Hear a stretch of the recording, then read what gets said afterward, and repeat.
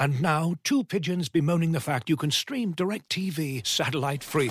Hey, Frank, a little birdie told me you don't need a satellite dish to get DirecTV. What's little birdie? Was it Jimmy the Sparrow? It's a figure of speech. Point is, you can stream DirecTV over the internet now. Oh, sure. Next you're going to tell me those big birds are made of metal and filled with people, right? You mean airplanes? Stream DirecTV without a satellite dish. Visit DirecTV.com. High-speed internet service required. Terms and restrictions apply. Looking for the best place to buy tickets for any of your favorite teams or sporting events? We've got the spot. Our partner, StubHub, has been the leading ticket marketplace in the world for over 20 years, providing a 100% guarantee with every order. From a worldwide selection of live events, the widest choice of tickets, and industry-leading partnerships, StubHub has what you need to purchase with confidence. StubHub, an official partner of The Athletic.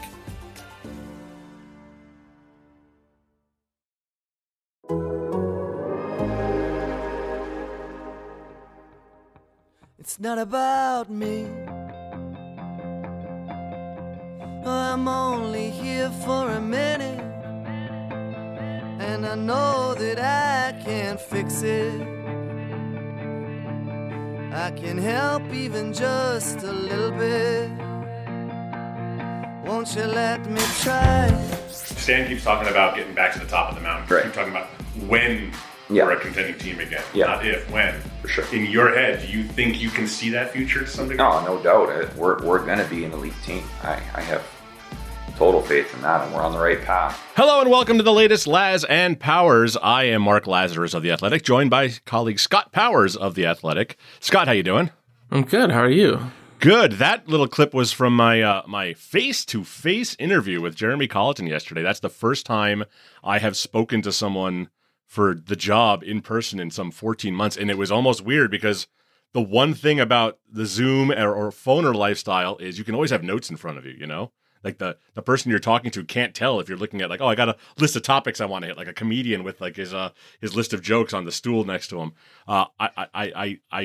It felt like I was out there without a net, you know? I had to like think of questions on the fly and stuff, but it was good. It was just nice. You know, we're both vaccinated and, you know, we sat across the table from each other, took our masks off and had a good conversation. And it was, you know, based on the comment section of the story and Twitter today, everyone thinks it's bullshit and hates him, but that's kind of been par for the course for the last couple of years here. But I'm curious what you thought about the way Colleton answered something. A lot of it's coach speak, obviously, and he's not going to come right out and say some things, but what did you take away from it?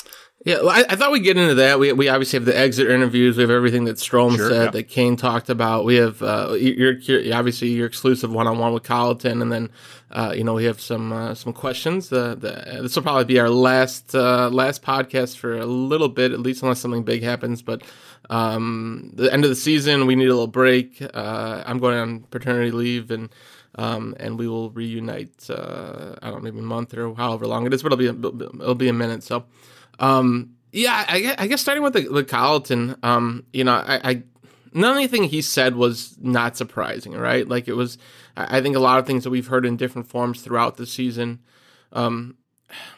He obviously believes in his system, and it's weird because the fans have definitely turned on him. Like it's.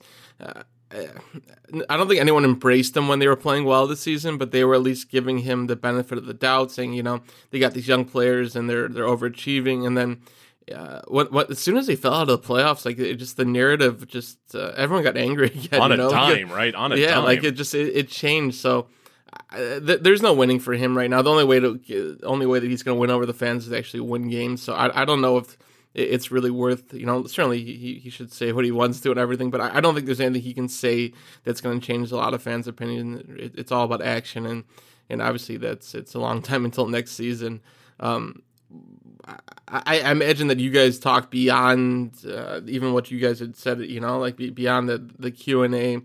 Can you give us a kind of a glimpse into what, I don't know, the mood in the room? What's, you know, like, did it feel like it was defensive? Did it feel like... I mean, I think there's some natural defensiveness because, I mean, he's a 36-year-old guy. He is not like some ancient coach who's calling his phone his Blueberry and talking about the space phase or something like that. Like, he's a very online coach. It's very clear to me that he knows the narrative surrounding his team right now. And it's also very clear to me that he doesn't agree with it. but he's also bothered a little bit by it. You could tell that in some of the questions. He talks, we talk about the system, but we never really talk about the players. And I think, his system, it's almost become this catch-all, because I think what a lot of, I don't mean to demean any fans out there. There are certainly fans who understand all the X's and O's. There are fans that are steeped in the game, that played the game, that fully understand, what an overload on one side is, what the weak side and strong side are, what it means to be at the, all these different positions on the ice, where F3 is supposed to be, all that. But I think your average fan, I hate to say it, they don't know what they're talking about with this system. When they say, the system doesn't work, they're saying whatever he's doing isn't working because the numbers are bad, which is valid to a degree. There's no denying that for 3 straight years now, all 3 years under Colliton, the Blackhawks team defense has been abysmal. By every metric, by the eye test, they give up too much. But how much of that is on the players? And how much of that is the system? Because, you wrote about it a little bit recently, and I've been kind of talking to as many people as I can about it, at the end of the season here. The system's not that unique. It's nothing special. It's what a lot of teams run. Like, Joel Quenneville is still like the only guy out there running a full-blown zone defense. And whatever hybrid man that we're talking about, this defense, it's not that unique. The problem is the Blackhawks can't run it. But would these Blackhawks be able to run anything else? I'm not so sure of that. When you're rotating in 10 or 11 defensemen, and most of them are 22 years or younger, and you have this compressed season, and it's they're not making the right reads. And that's why you have 2 guys in the corner. That's why you have guys chasing guys behind the net. That's why you have guys left alone at the far post. Because players are doing the wrong thing.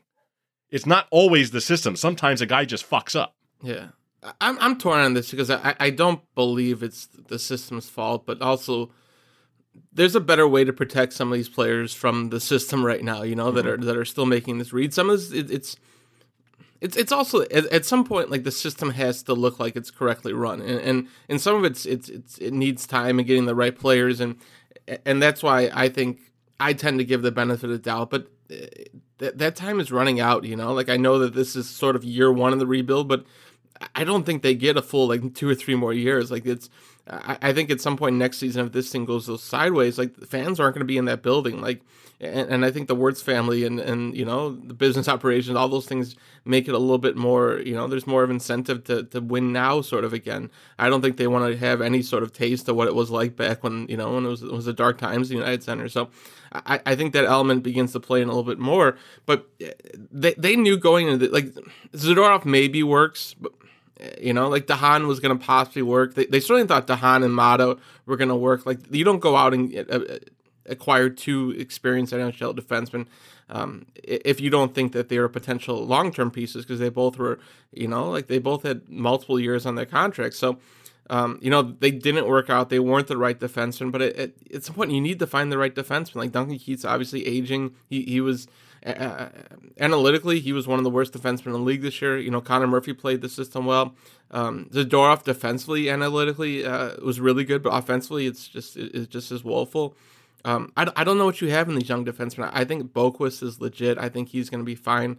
I'm not sure if he's a top pairing defenseman. Mitchell, Bodin, Kalanick, Stillman maybe a little bit more established than those guys, but I don't know if you have what you need. Like, they could be, they could fit what you need, and I hate to put it all in defensemen, but it feels like it's a lot of that, where it's the defenseman breakdowns and then the breakouts too. Like, the breakouts is such a key piece to this too, and not getting those pucks to the forwards and establishing, this kind of a little go into what Patrick Kane said, but having a puck possession offense, like they don't have the puck that often, like, it's always chasing it and defending.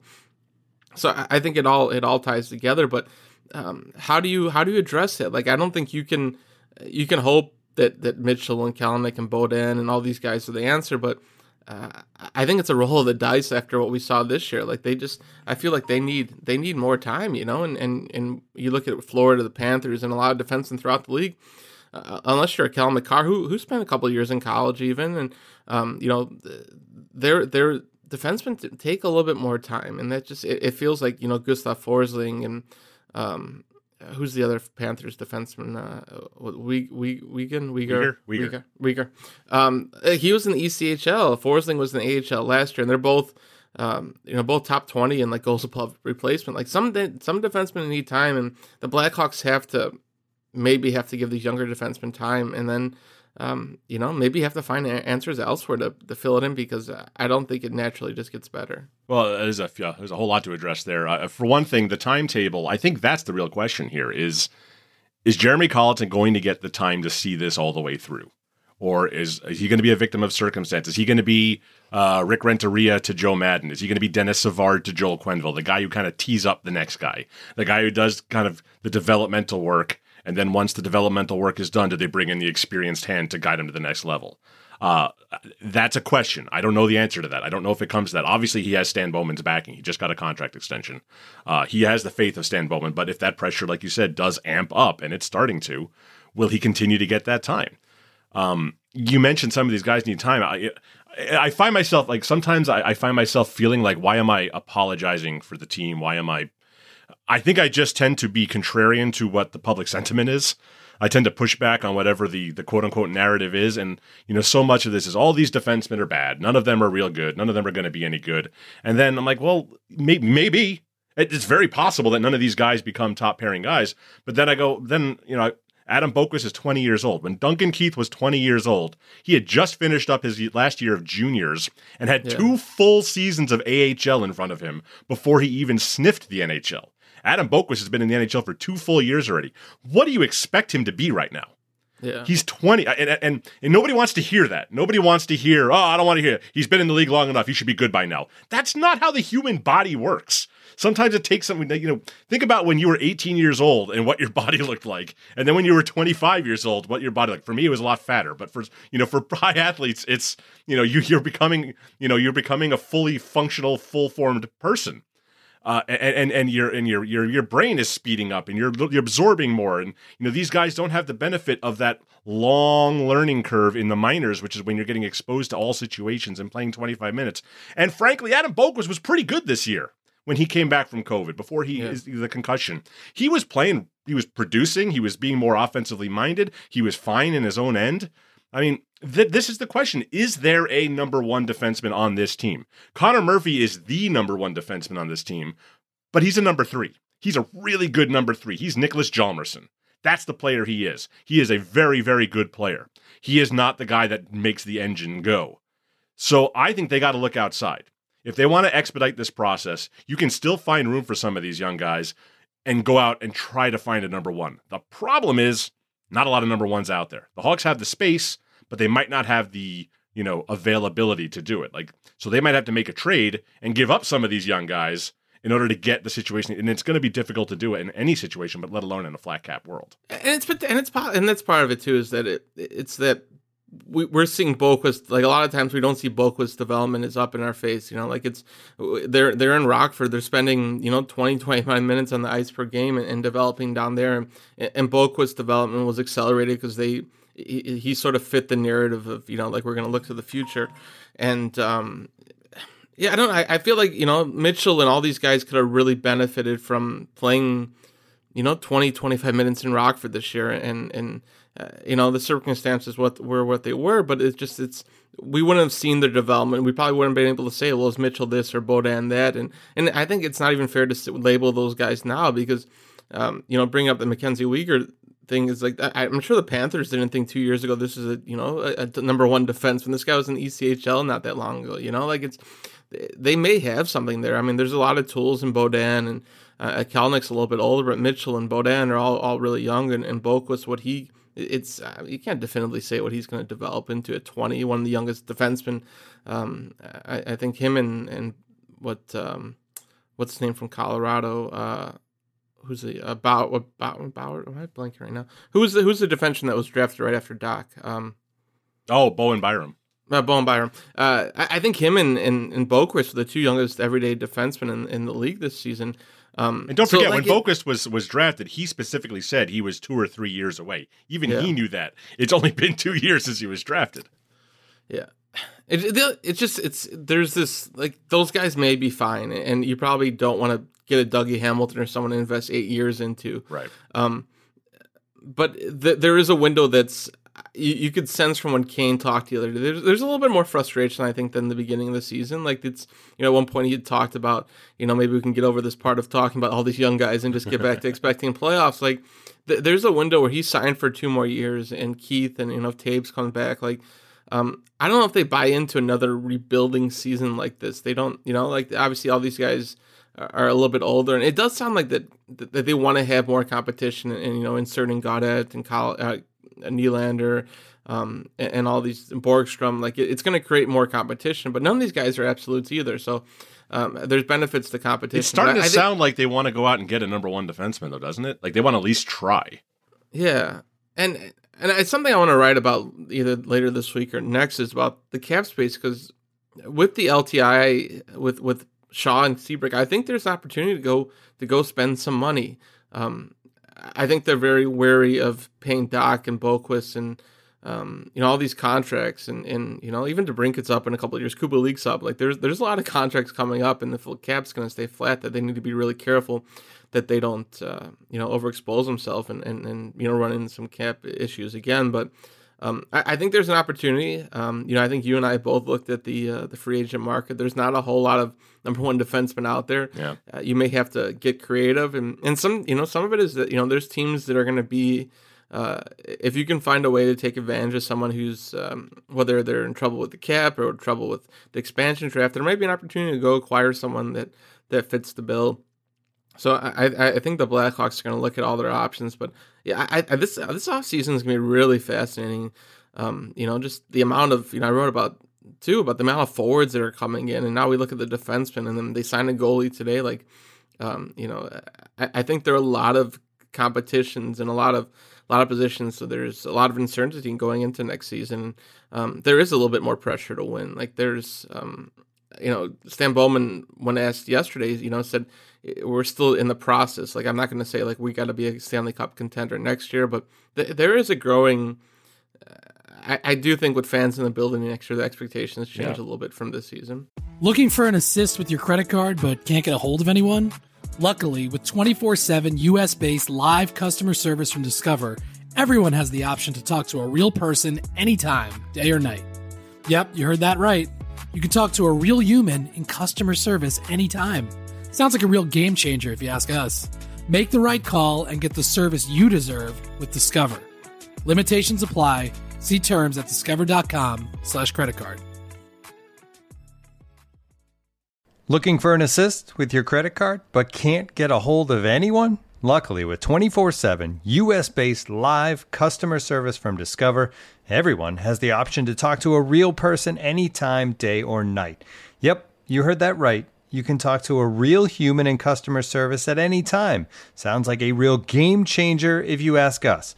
Make the right call and get the service you deserve with Discover. Limitations apply. See terms at discover.com/creditcard. Well, I mean, this might have been the first official year of the rebuild, but it's the second year in reality, because that's what they were doing the year before. And it's the 4th straight year without playoffs. And again, the bubble was a different animal. They didn't qualify for the playoffs, technically. You can argue semantics on that. But it's the 4th straight year. I think you coined the phrase, the 4th straight year that they ended the season not in the playoff picture. That's how we have to word it now. So, and that's a problem, because the problem was Stan Bowman, he messed up those first couple of years after the Nashville series, like trying to tread water with veterans like Chris Kunitz and Brandon Manning and even the DeHaan and Mata Summer. Like, those weren't the moves that should have been made. They should have ripped the Band-Aid off and gone young earlier than this. And then by now, as Colleton's farm analogy, you'd have your crops by now and you'd know what you have. Instead, they wasted 2 years, just absolutely wasted 2 years of Patrick Kane's prime. People are saying they're wasting the years now, and they're not. Last year and this year were good years, progressive years. Bowman had a really good trade deadline. Like you said, he's added pieces. Gaudet is a really intriguing guy.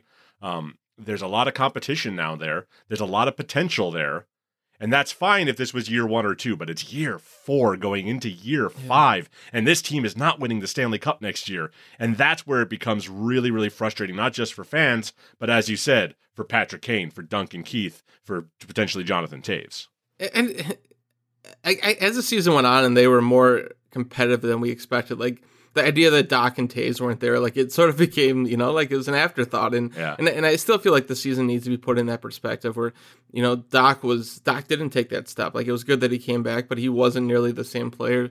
You know, we both wrote about how they missed Taves in all these ways, and there's certainly maybe it allowed them to do this rebuild a little bit more. But you know, even Kane talked about in the power play just how frustrating, as good as the power play was, like how frustrating it is that they have to go back in your own zone to get the puck all the time and begin another breakout. Like Taves brought those elements to this team. So I'm curious. Do you think that, you know, it was obviously good for the team to play well beginning of the year? That's confidence and contention, but are they almost kind of a victim of their own success? Expectations were so low entering this year that if they were just bad and played everybody, people probably would have been like, all right, well, that's what this year was going to be. We knew it. But they kind of teased you with that like month and a half of where they weren't just winning, they were playing pretty well. Like they were playing good, competent hockey against, lesser teams. We get that. But, you know, even in that Tampa series, like that was some of the best hockey they played, that 3-game series against Tampa that turned the whole series around. That 3-0 lead that became a 6-3 loss kind of sent them into a spiral. But I feel like their success early made the second half of the season that much more frustrating for players like Kane, who thought like, oh, man, maybe we're here.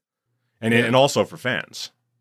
The Tampa series is interesting because they did put so much energy and thought into it, and they were competitive throughout. Like and it felt like when they were able to focus and play that hard and do all those things, like it just. And I think Bowman and Colliton both talked about just it's having that consistency and being able to sustain that, and that's the difference between great teams and teams that are good at times and bad at others. And Blackhawks weren't able to sustain that, so I think they did raise the bar by playing at those levels.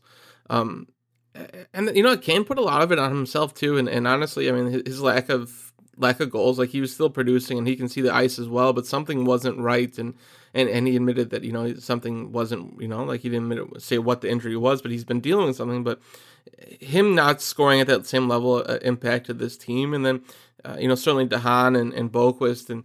You know, those guys type of players being out impacted this team late. You know, Lincoln's inconsistency, like you know, a lot of these guys trading Janmark and Soderberg, those guys were playing useful roles.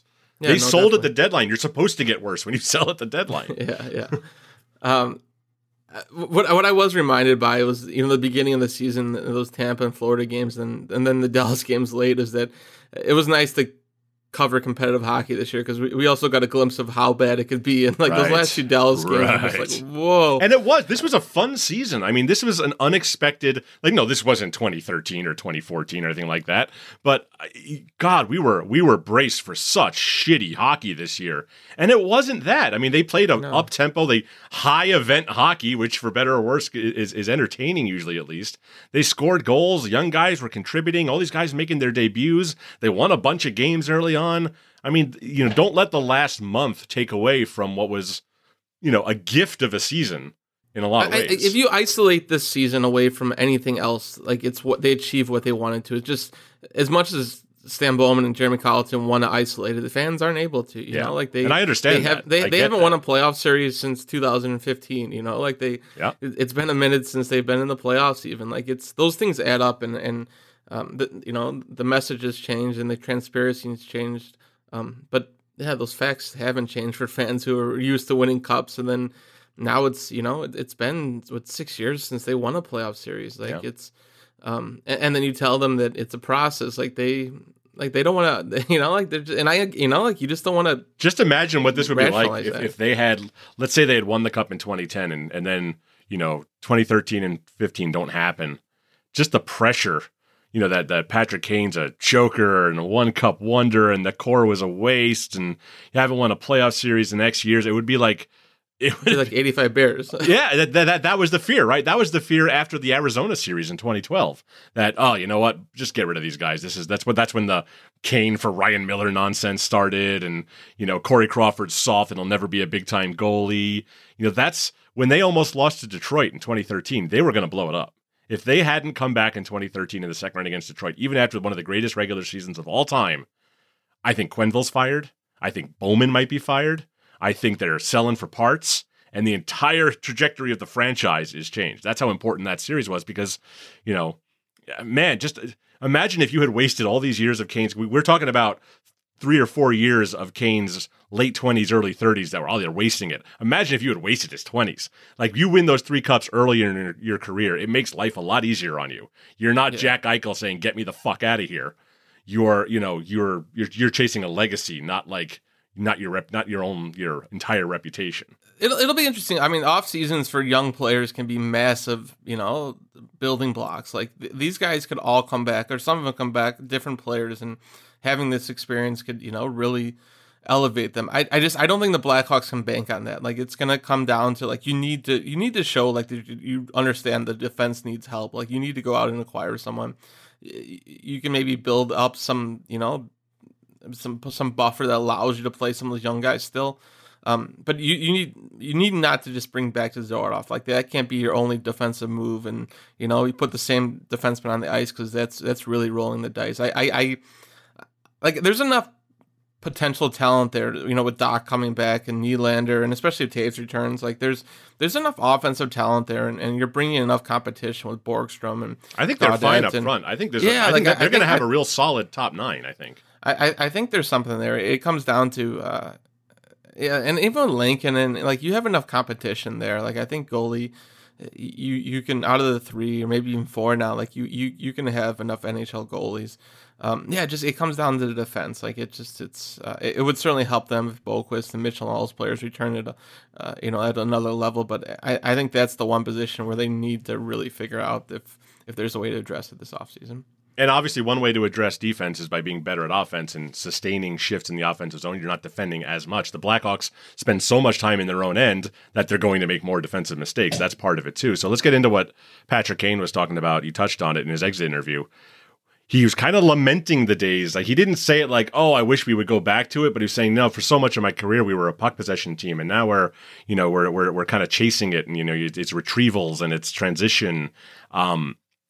I think that I'm guessing that Jeremy Colliton would love to play a puck possession game. The Blackhawks aren't good at it, and that's why they're dumping and chasing too much. That's why they're trying to score in transition, because that's where they have their best success, because they don't cycle well. The Sportlogic stats, they were 30th in the league in slot chances off the cycle. 30th. And they were 7th in slot chances off the rush, because that's how they're built, because they can't sustain. They don't forecheck well. They don't pin guys deep, and they don't move the puck well in the offensive zone. Even on the power play, they don't move the puck well. They were a top 5, top 10 power play, but they never really looked good doing it. Like, this is just not a team that moves the puck well in the offensive zone. And some of it's the defense, and one, it's the breakouts, but it's too within the zone too. Like, Murphy's gotten better at it, but like when the puck's on Zadorov's stick, or some of these younger defensemen, like, they're trying to get rid of it too quickly. Kalinick was, I think he opened some eyes just because he was able to get involved in the offense. Like, he was scoring some, he was creating. They need some of that too. Like, they need the defenseman to have a role in that, and some of it does start with the breakouts and being able to sustain some of that, but it is within the zone. And I don't know. I mean, you don't hear Kane talk, like a lot like that. It's very, like, we got to stick to what we're doing and do this better. But it was one of the few times that he brought up like kind of a reference to the past and how things are different. And there did feel like there's a little bit of a growing frustration. The other person who was frustrated, obviously, and was asked a lot of questions about it was Strome. And he was honest too. He wasn't holding back. Yeah, Strome was really quite honest about his situation, and even honest about not knowing if he'll be back next season. If he's exposed, does he get taken in the expansion draft? And the numbers aren't what I don't think the Blackhawks or Strome wanted. Like, he finished with like 10, 8 or 9, whatever it is, maybe 10, 5-on-5 points. Like, and some of it's opportunity, some of it's like he was playing out of position, some of it, but and then it's just how much do the Blackhawks not feel like Strome fits into? Like, there's a lot of different elements to how this season went, and all, but also to the future. Like, they're bringing in a lot of guys that have offensive upside. Like, is Strome still in that picture? I don't think he's easy to move at $3 million. Like, you have to find the right person. Like, there's you've also seen his upside here. Like, he's put up points. So I don't know. Where do you see Strome's future playing out? I don't know. I look at the Strome situation. I go, all right, well, they put him in a position to fail, and then he failed, and then they punished him for failing. So I don't know where to put the blame here, because, like, yeah, Strome didn't have a good season, but Strome wasn't really put in a position to succeed, and that's part of the coaching staff's job, right? And I understand this season was a lot of juggling with the lines, but you know that Strome's a guy that succeeds in certain situations. He's good at center. He's good with DeBrincat or Kane. And he spent most of the season with neither. He started first day of the season in Tampa. He was the number one center, which we all assumed he would be with Doc and Taves out. It didn't go well that first day, and he kind of never got back to that point. What was really interesting about what he was talking, he seemed to take some umbrage with the way he was scratched. He was scratched, I think, 5 times over the last month of the season. And the first one, he was scratched after warmups as a surprise. And he didn't, and that clearly bothered him that he went out for warmups and didn't play. You see that sometimes where sometimes guys go out for warmups and they know they're a scratch, but they want to go out for warmups, whatever. I talked to a couple people about that, and the context I got was, God, I can't even remember who it was. One of the defensemen was dealing with something. And I asked Colliton about it yesterday on the call, and he had said that Kalinick was they weren't sure if Kalinick could play, and if Kalinick couldn't go, I think that Strome was going to play, but they didn't want to lay it out to Strome like that. And, you don't want to tell a guy he's going to be scratched if he's not going to be scratched, because then it's in his head that I was going to get scratched. Yeah. So Colliton said he explained to Strome too. So I mean, Colliton, he walked through the media through it yesterday, but it obviously Strome didn't sit well with him either. So like they can agree to disagree on how that played out, but. It was a message, like regardless of how it went down, like for him not to play in some of the biggest games of the season, it was telling that the Blackhawks didn't believe that he was going to help them. Well, they don't seem to think of him as one of the quote unquote young guys. Like he's just a veteran now. He's only 24, I want to say, but they don't think of him in the same breath as some of these real young guys that are just breaking into the league that get maybe a longer leash. And hey, that's life in the big leagues. I get that, but. It's interesting that the way this regime views Strome, it's always with a skeptical eye. Like the trust just isn't there. We did our story and some of the people we were talking to. There's just no trust there. The coaching staff does not trust Dylan Strome defensively, so they don't want to they're not willing to risk that to get his offense.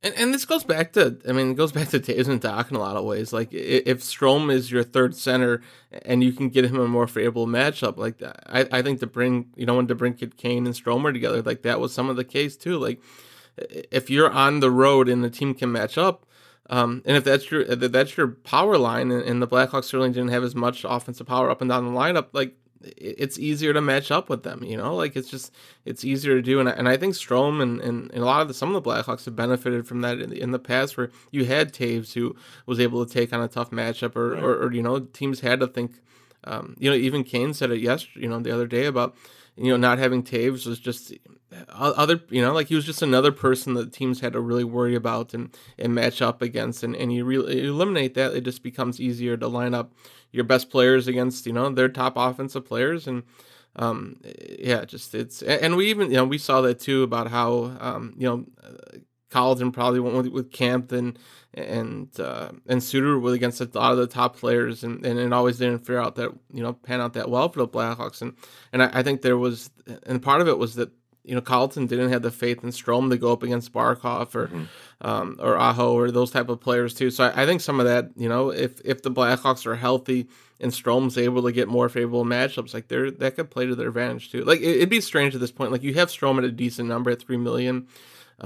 His upside. If you have the right amount of depth, I think he's slotted correctly. I think there's a ton of offensive upside there, and you have the right defensive centers and everything plays out. So I tend to think that Strome's still in, he's certainly motivated, and the Blackhawks have enough depth probably to bypass him if they need to. But I think if played correctly and Strome's motivated, like this could all still work out for the Blackhawks and Strome. Yeah, I like the fire. I like that he's pissed off. I like that he's saying it. That's never been the Blackhawk way to kind of speak up about things like that. And I like that he's going to have maybe a little more edge to him as he goes into this offseason and into next season if he's still here, if he doesn't get taken by Seattle or anything like that. I think that'll play to his advantage. I don't know. It's really hard to win a coach's trust back once you've lost it. That's what I've seen. That's what we saw with Joel Quenneville time and time again, that once you're out on the outside, you never get back in. So Strome's got his work cut out for him, but I'm curious to see what happens.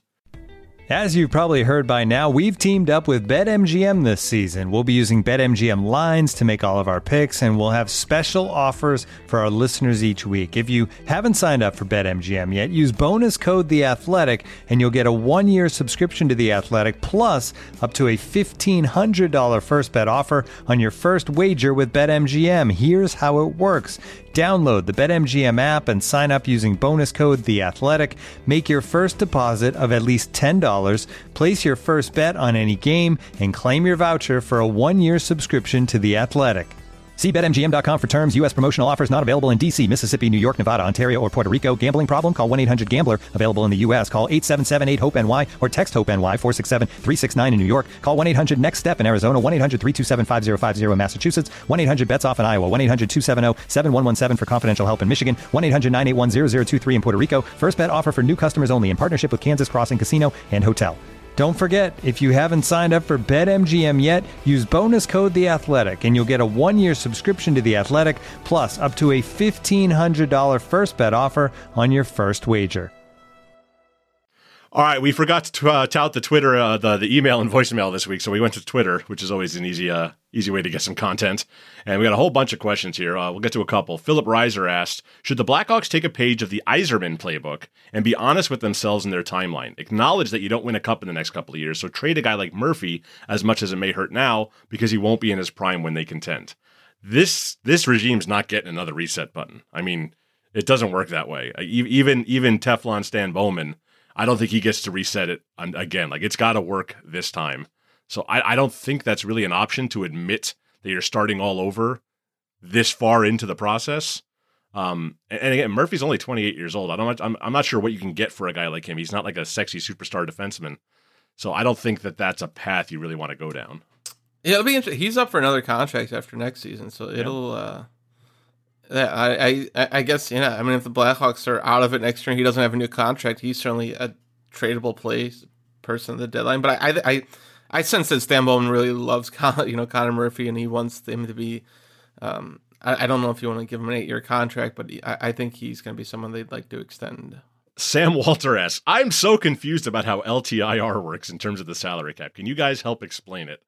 You want to take a crack at that? I know you've been working on a salary cap story. Yeah, so there's two ways to count this. Like, they know that Seabrook and Shaw aren't going to play next year, so they could build a roster one of two ways. One, they can use off-season LTI, which is you build above the cap ceiling.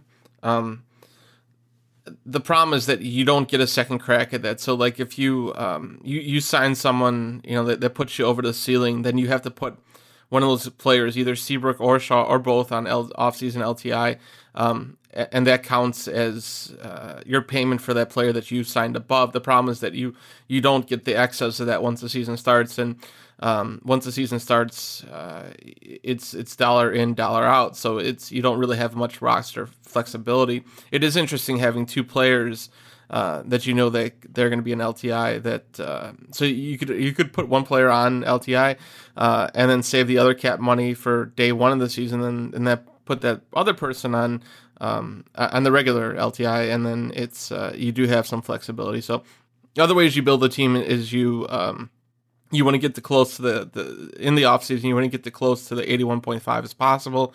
And then day one, you put both those players on the LTI, and then you have $10 million of cap freedom, which is good if you're a contender, because that means that usually at the deadline, you're going to add some pieces. Or if you can sign someone on day one of the season, like the Blues did with Mike Hoffman. That's the trick, right? Is to get someone who's willing to wait until day one of the season. I don't think that makes as much sense. I think the Blackhawks are going to use a mixture, if I had a guess, of going above the ceiling with one of those two players in off-season LTI, and that way you do have some, flexibility to spend during the offseason a little bit more than you would, but also then you put the other person on the LTI once the season starts, and you're able to create that freedom of moving players up and down freely from Rockford, because I think as young as they are, they're still going to have a lot of roster movement. So it's unique, because when Marian Hossa was here, it was only obviously one player, and the Blackhawks didn't want to restrict themselves to not having that roster flexibility, so they waited until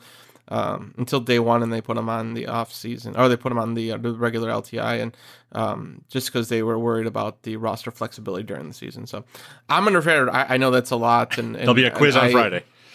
I'm gonna try to write about this in the next week because it's a lot easier to explain that way. But there's a lot of different components to it, so it's interesting though.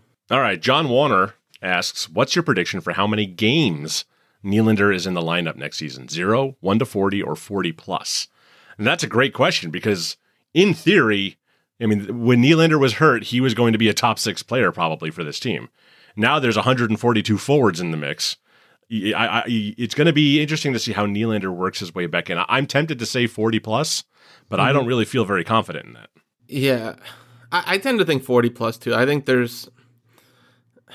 it's also about how he comes back, right? Like you missed an entire season, so it'll be interesting to see what level player he is. Can he get back to what he was? Because what he was, I think on the right team, he's a fine player. I know that he's never probably going to meet fans' expectations, but if last year, if Nylander plays that well and DeBrincat's scoring 40, 50 goals, like it looks a little bit different too, like it's, I think Nylander has NHL talent and can be a competitive player, and maybe him being pushed by all these other players, and because there have to be a lot of similar players competing for spots when you look who's returning, and even if Reichel or someone like that comes aboard, like there's a lot of competition for position. So, but the fact that Nylander, I think he has to go through waivers, and they're going to re-sign him.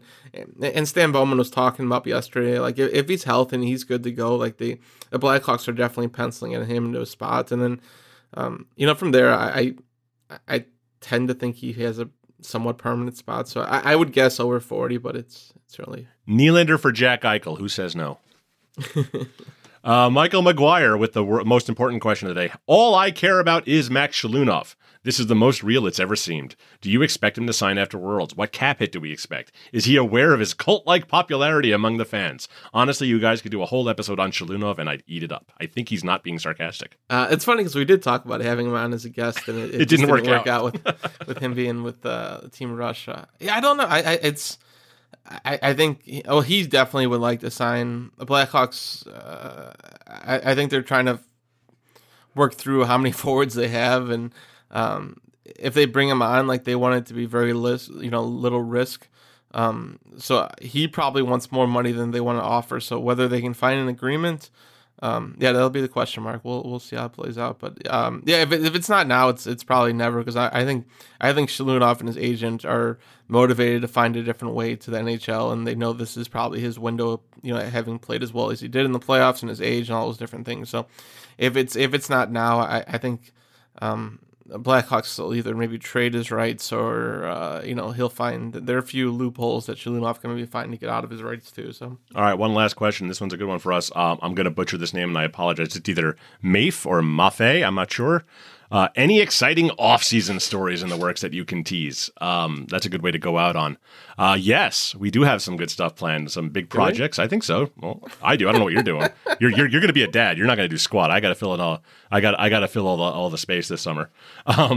We got stuff we're working on. Like Scott mentioned, his salary cap angle. I think that explainer will be very useful for a lot of people.